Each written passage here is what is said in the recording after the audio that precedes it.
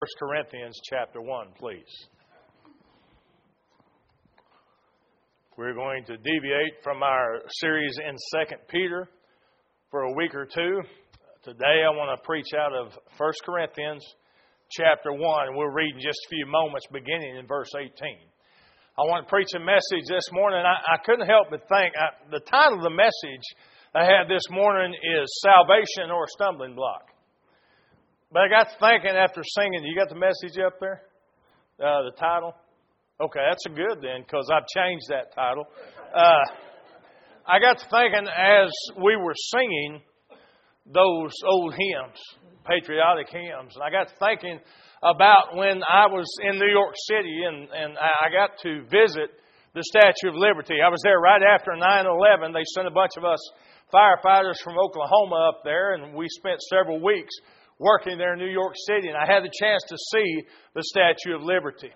And I thought about all those people who had come from all over the world, and that's what they identified with freedom in America, was the Statue of Liberty. Well, you know what? As Christians, you and I, we have a Statue of Liberty as well. Amen? The Statue of Liberty that we have that reminds us of the freedom that we have from sin. That reminds us of what was paid for that freedom. Our Statue of Liberty is the cross of the Lord Jesus Christ. Now again, for many folks, the cross is a stumbling block. So it's one of two choices. The cross of Jesus Christ is either means salvation to you, freedom, or it's a stumbling block. And that's what we're going to look at this morning. Let me pray and we'll get started. Father, today open our hearts and minds. Give me the strength that I need physically, the strength of voice, the strength of body, the clarity of mind. I pray that you would speak to us the truths that we need to hear from your word. Father, we praise you that we do have a symbol and a statue of liberty, and it's the cross. And I thank you that, Father, it's not the cross that brings salvation, but Christ upon the cross. And when we understand that, the cross becomes that liberty, that freedom for us instead of a stumbling block. I pray that would be made clear to our hearts today. In Christ's name, amen. I was reading a story the other day. There's a cemetery in Little Rock, Arkansas. Years ago, thieves broke into the cemetery and they stole a 14-foot bronze cross, which had been donated to that cemetery by a Catholic bishop many years ago, back in the 1930s. And you know what? I got to think, how low on the road of depravity do you have to be to steal a cross out of a cemetery? But they broke in and stole this cross. Now, at the time, the value, it was a beautiful work of art. It was valued at $10,000. Now, the detectives who were investigating this crime, they believed that what happened is they backed a pickup truck into the cemetery. They took a torch, cut the base of the cross, the statue, and then just loaded that 900-pound cross in the back of a truck, hauled it off, cut it into small pieces, and sold it for scrap metal. And they probably got about $500 for the scrap metal. They had no idea. Those thieves had no idea that beautiful work of art was so valuable. And they had no idea the value of that cross. Well, let me say something from a deeper and a spiritual point. Folks, that has always been the problem with people. They do not understand the true value of the cross. The message of the cross of Jesus Christ has been misunderstood and minimized. It's been rejected in every generation. The gospel message, the message of the cross, is offensive to a lost world. It makes little sense to a lost world. You say they reason like this, that from their perspective, it's contrary to human reasoning. Now, it's sad but tragically true, folks. There are a lot of denominations, a lot of churches, a lot of pastors, so-called preachers, and people who have tried to soften the message of the cross so it would be more acceptable to a lost world. We have witnessed that in our country. We're witnessing it right now. People, what they want to do is make the gospel message a little more tolerable, I guess I would say, to the crowds, to the lost world. Now, let me explain something to you. The tactic of watering down the gospel, that's not something new. That's not something that's just happened in the 20th and 21st century. That happened back in Paul's day. That was the church of Corinth.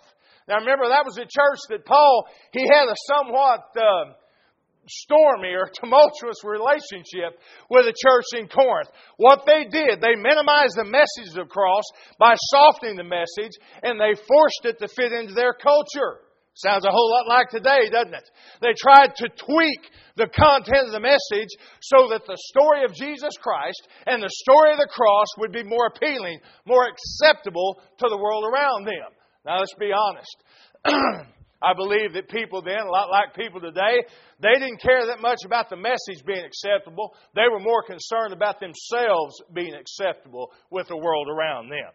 The problem we face as believers is the very nature of the message of the cross is offensive. I mean, if we share the fact of salvation, that salvation only comes through the death, burial, and resurrection of Jesus Christ, that there's no other way to heaven, people are offended by that. If we tell someone and share the truth that no matter how good they are, no matter how good they think they are, no matter how good other people may think they are, a person cannot earn their way into heaven and they don't even deserve heaven. When we tell somebody that, they get offended. But here's the rub, believer.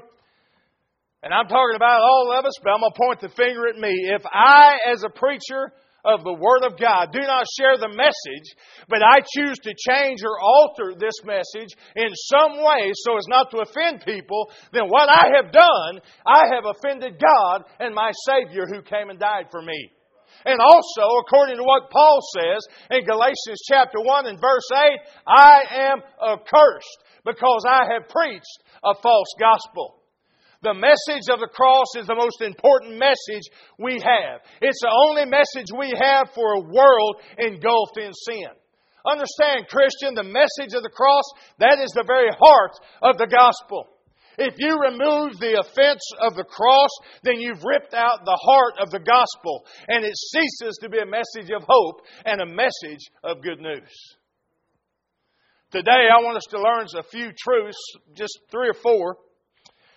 Folks, in this message of the cross that Paul gives in 1 Corinthians 1. And my hope and prayer is, as a pastor, that we as believers, we would say with the Apostle Paul, look at verse 2 of chapter 2. You got your Bible open to 1 Corinthians?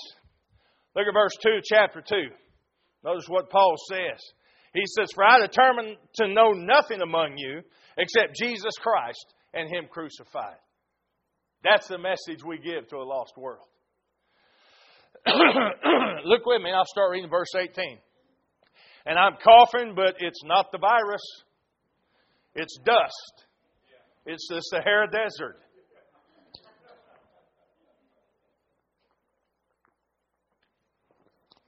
All right, I'm a pretty lengthy reading. Let's start in verse 18. Many of you know this passage.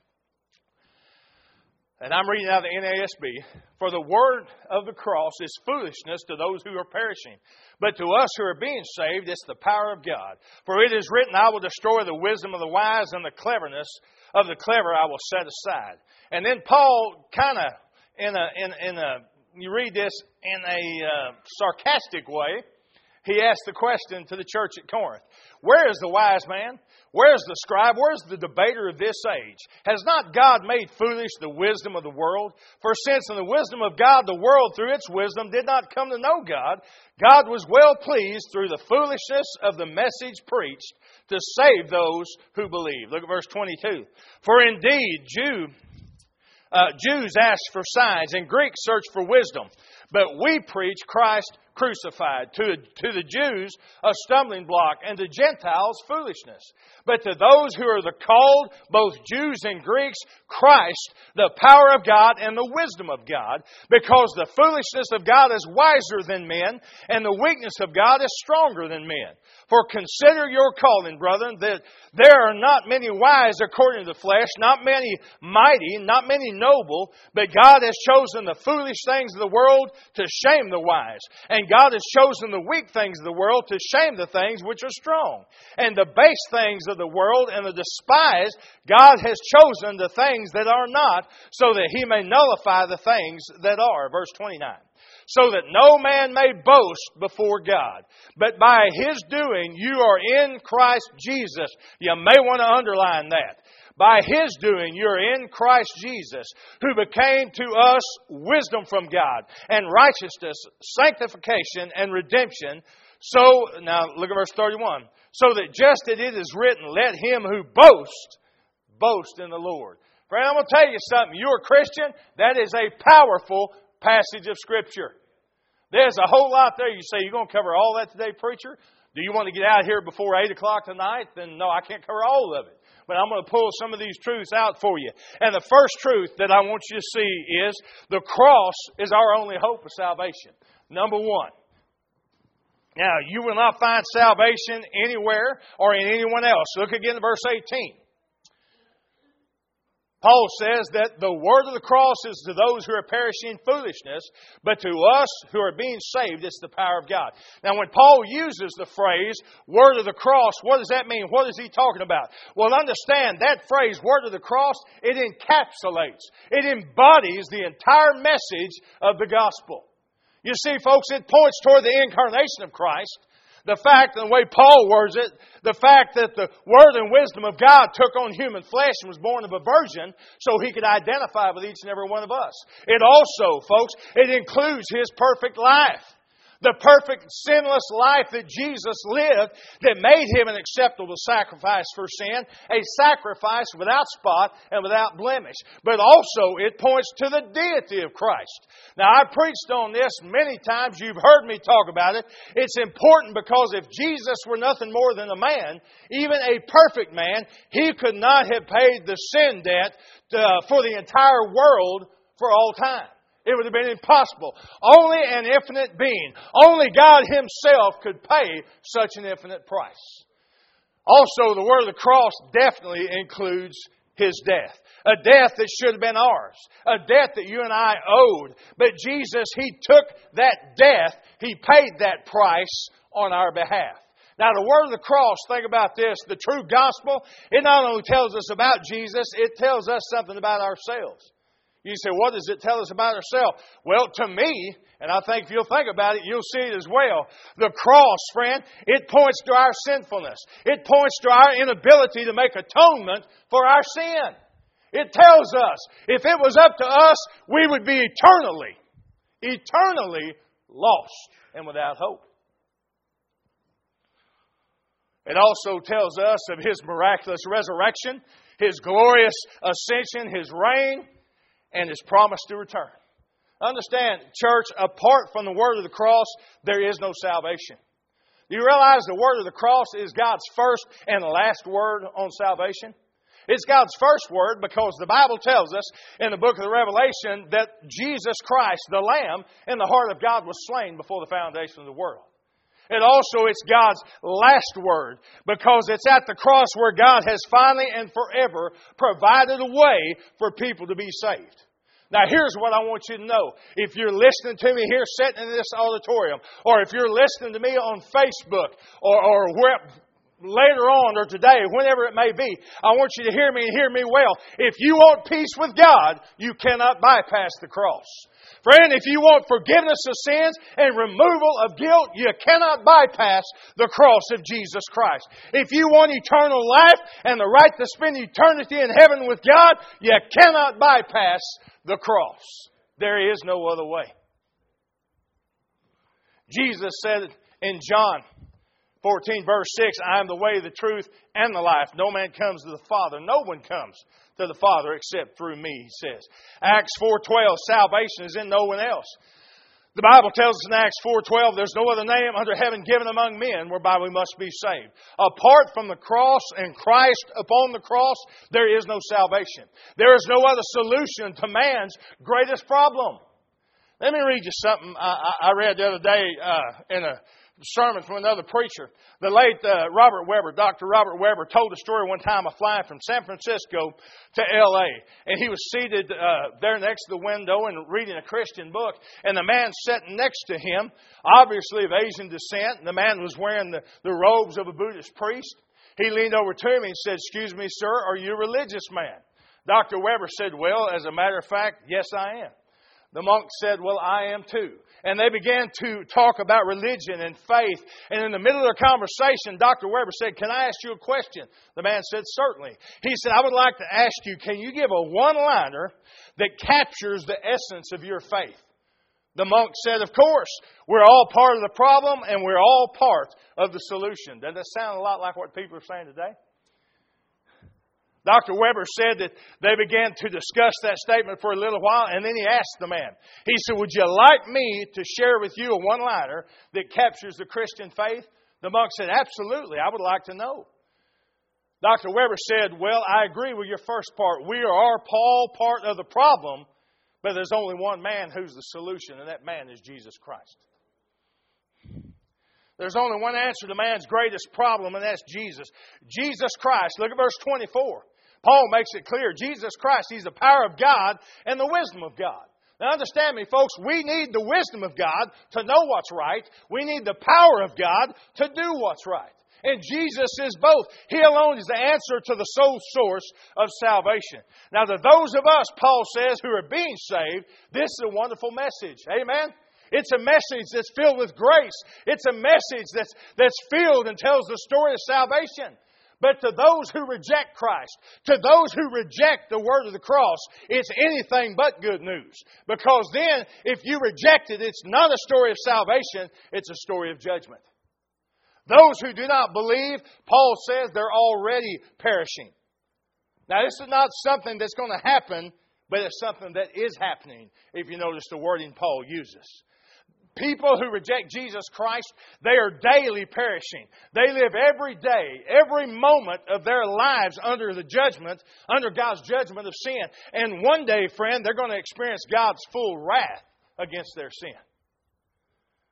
Jesus said Himself, in John 3, beginning verse 16, a passage I'm sure everybody knows. For God so loved the world that He gave His only begotten Son, that whosoever believes in Him should not perish but have everlasting life. For God sent not His Son into the world to condemn or to judge the world, but that the world through Him might be saved. And he who believes in the Son is not judged, but he who believes not is judged already, because he has not believed in the name of the Holy Son of God. If you refuse the word of the cross, refuse the gospel, you're perishing right now at this very moment. Listen, friend, there's only one way, and there's no way around that one way. And you don't think about this, the cross of Jesus is the great divide. People will either accept it or they're going to reject it. Now, there's only two types of people mentioned in our passage of Scripture we read. You say, wait a minute, preacher. Nope. It talks about the Greeks. It talks about the Jews. You know, there are Gentiles. There are only two types of people when you really get down to it. Those who believe and those who don't. Those who are saved and those who are lost. Those who are bound for heaven and those who are destined to hell. There's a story used to be told by the old mountain preacher Vance Havner. He talked about a bus that had all types of people on it. There were black people and white people and Mexican people and Russian people and African people, Asian people and everybody in between. He said there was rich people and poor people. There were educated people, uneducated people. He said there were those who were religious and those who were not religious.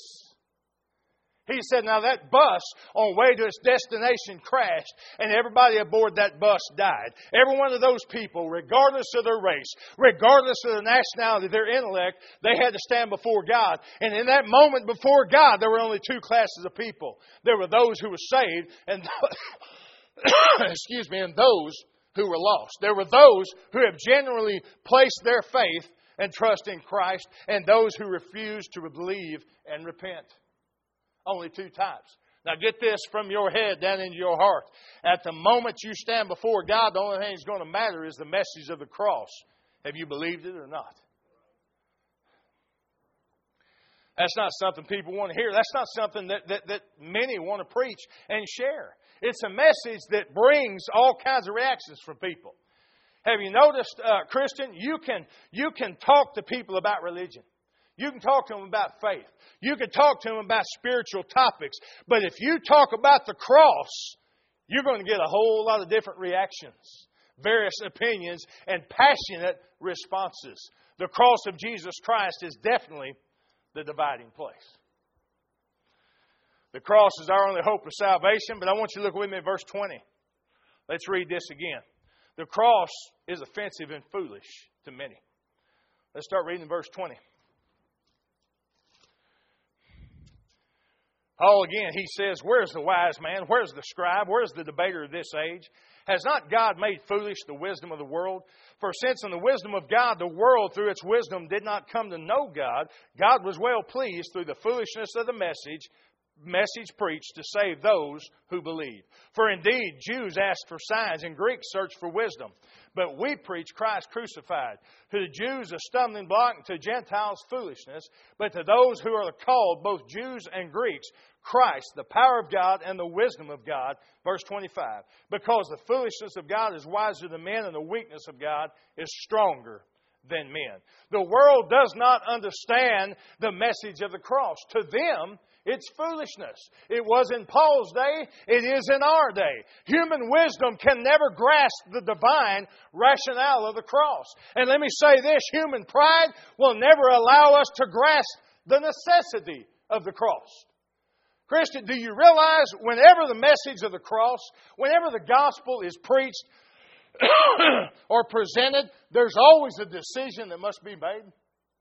Whether there's an open invitation or not, there's a decision that's made in a person's heart. There's always a response. There has to be, because there's no neutrality when it comes to the gospel. You either accept it or not. You either believe it or not. And these verses, Paul, I believe, gives a couple of groups of people that are representative of an unbelieving society. First, he talks about the Jews. It's a stumbling block. The gospel to them is a stumbling block. You see, here's the thing. The Jews, they weren't looking for a suffering Savior, and they were definitely not prepared for a Messiah to be crucified. The Jews, they were looking for a Messiah who would come in great might and power, not come born in a manger. They were looking for a soldier Messiah, one who would hold the sword, not wear a crown of thorns. Now, all throughout the history of the Old Testament, it's filled with miracle stories, miraculous stories of God's deliverance. I mean, it's filled with story after story highlighting the power of God. It's filled with people that God used to accomplish His task. And the Messiah was supposed to be greater than the sum total of all those Old Testament heroes. And He was and is. They just didn't realize it.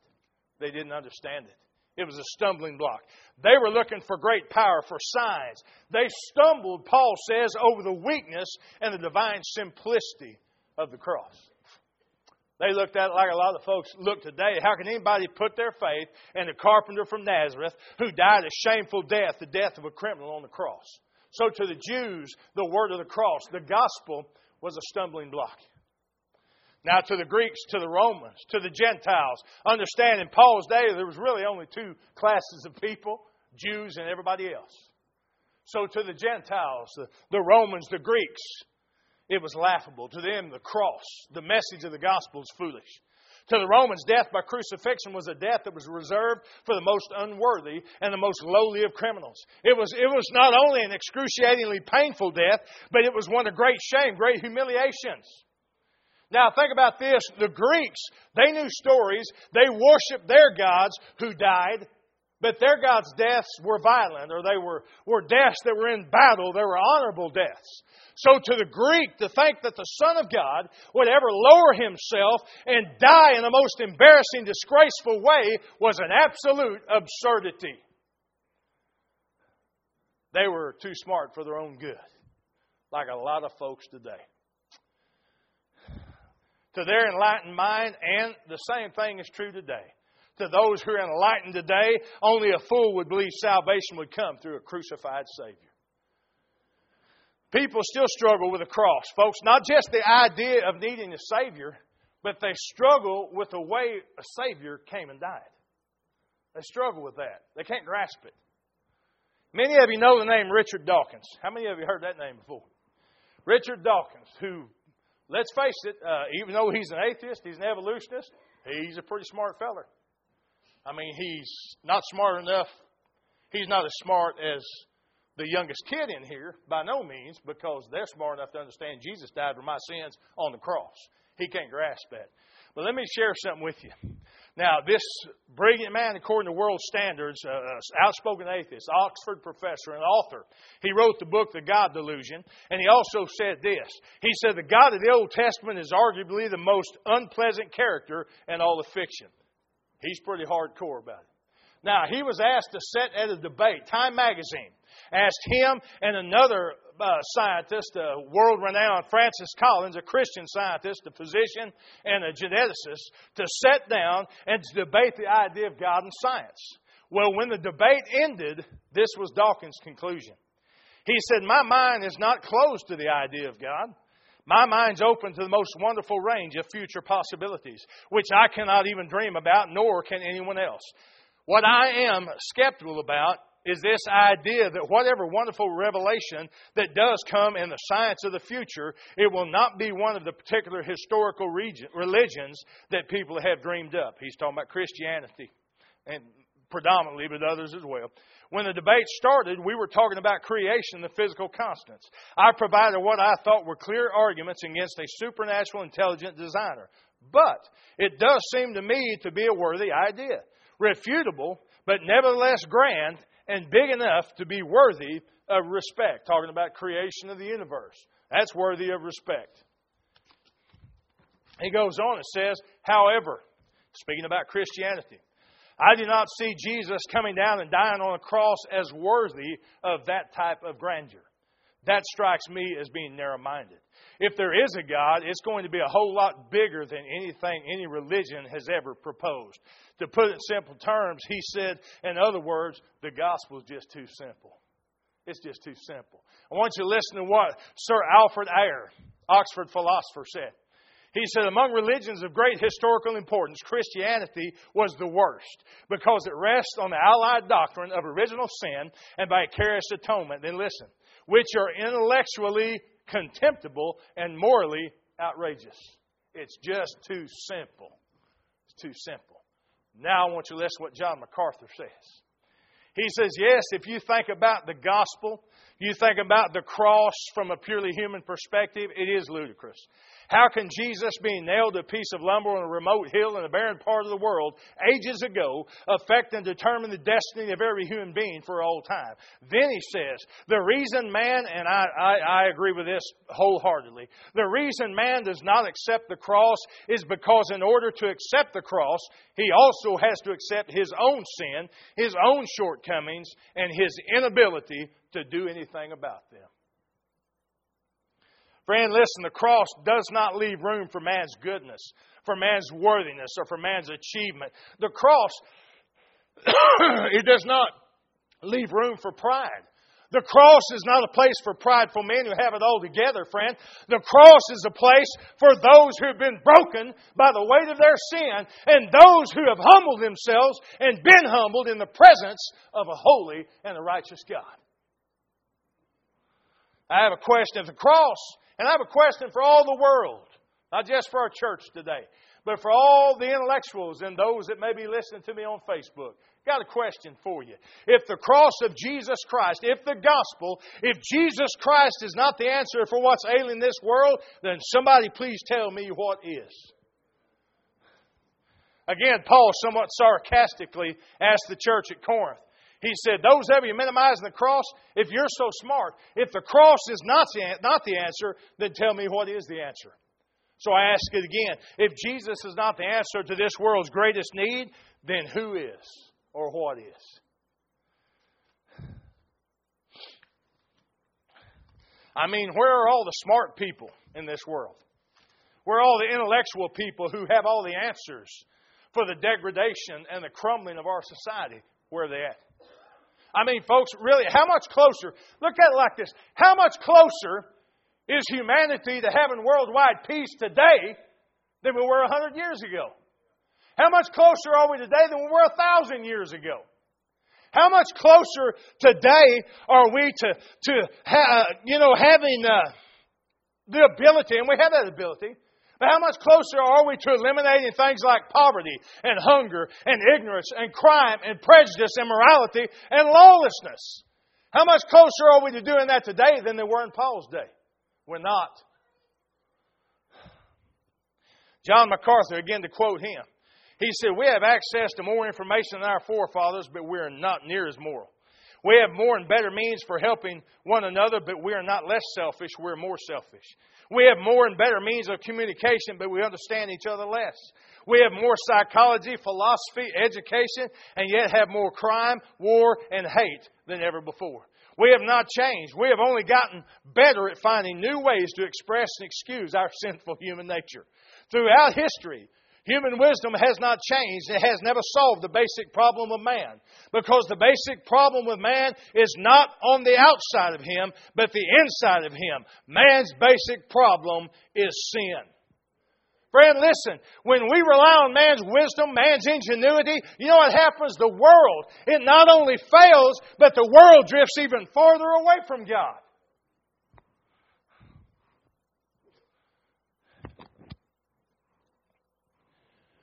The only hope we have is in a message that the world deems foolish or weak. I'm going to remind you what Paul said. If there is any such thing as foolishness with God, God's foolishness is still wiser than the wisdom of men. If there's any such thing as weakness with God's weakness is still mightier than the combined strength of all humanity. The cross is our only hope of salvation. The cross is an offense and foolish to many. But the third thing I want you to see, the cross is open to all people.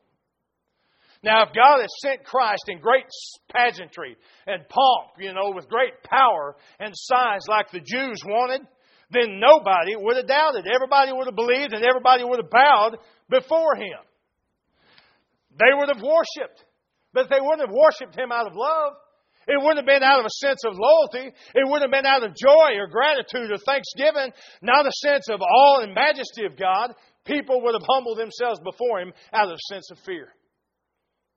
Now, I'm going to tell you, for those people, whether then or now, if they're forced to honor God and serve God out of fear, when they hate God in their hearts, that would be hell in and of itself.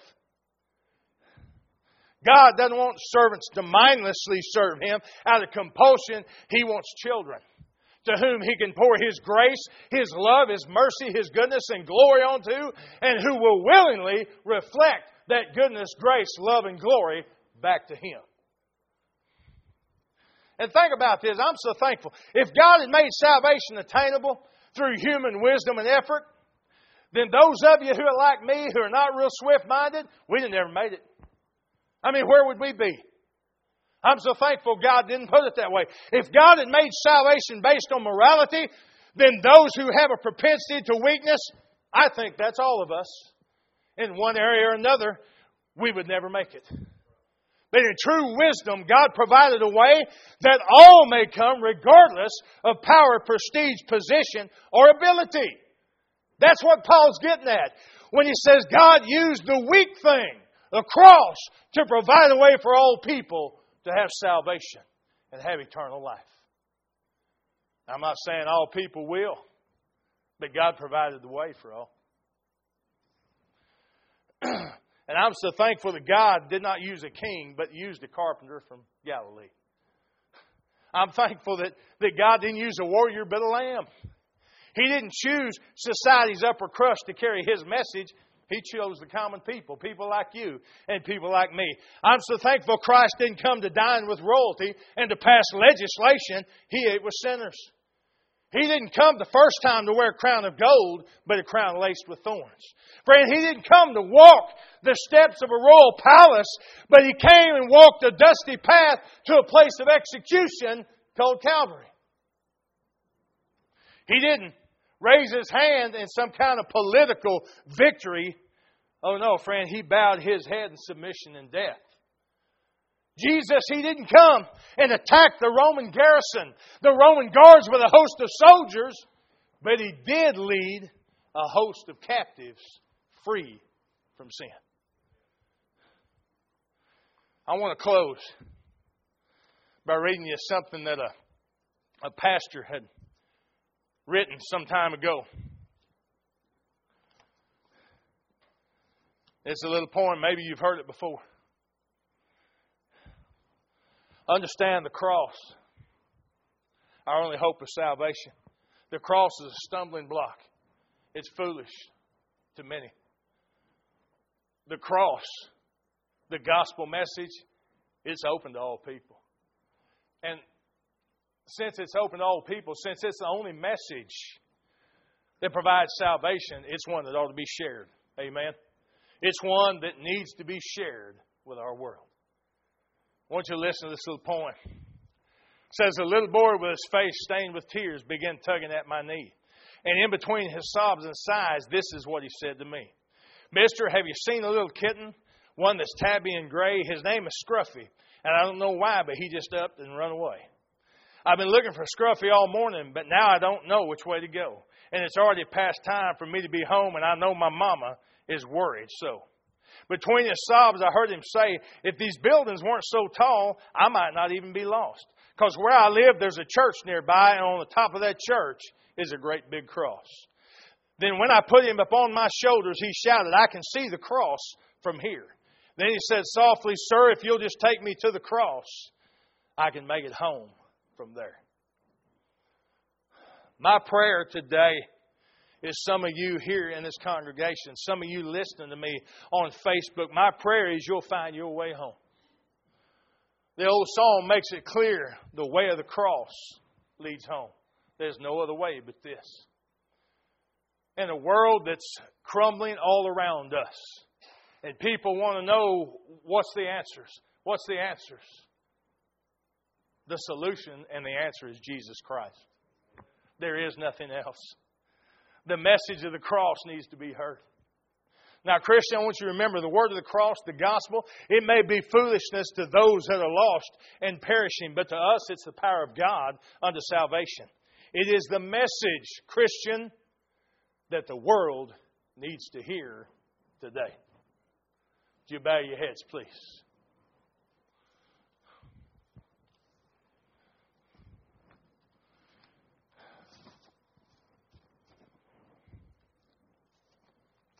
With every head bowed in a moment, we'll have a time of invitation. If you feel that God has impressed upon your heart to surrender your life to Jesus Christ, to accept that gift of grace that He offers,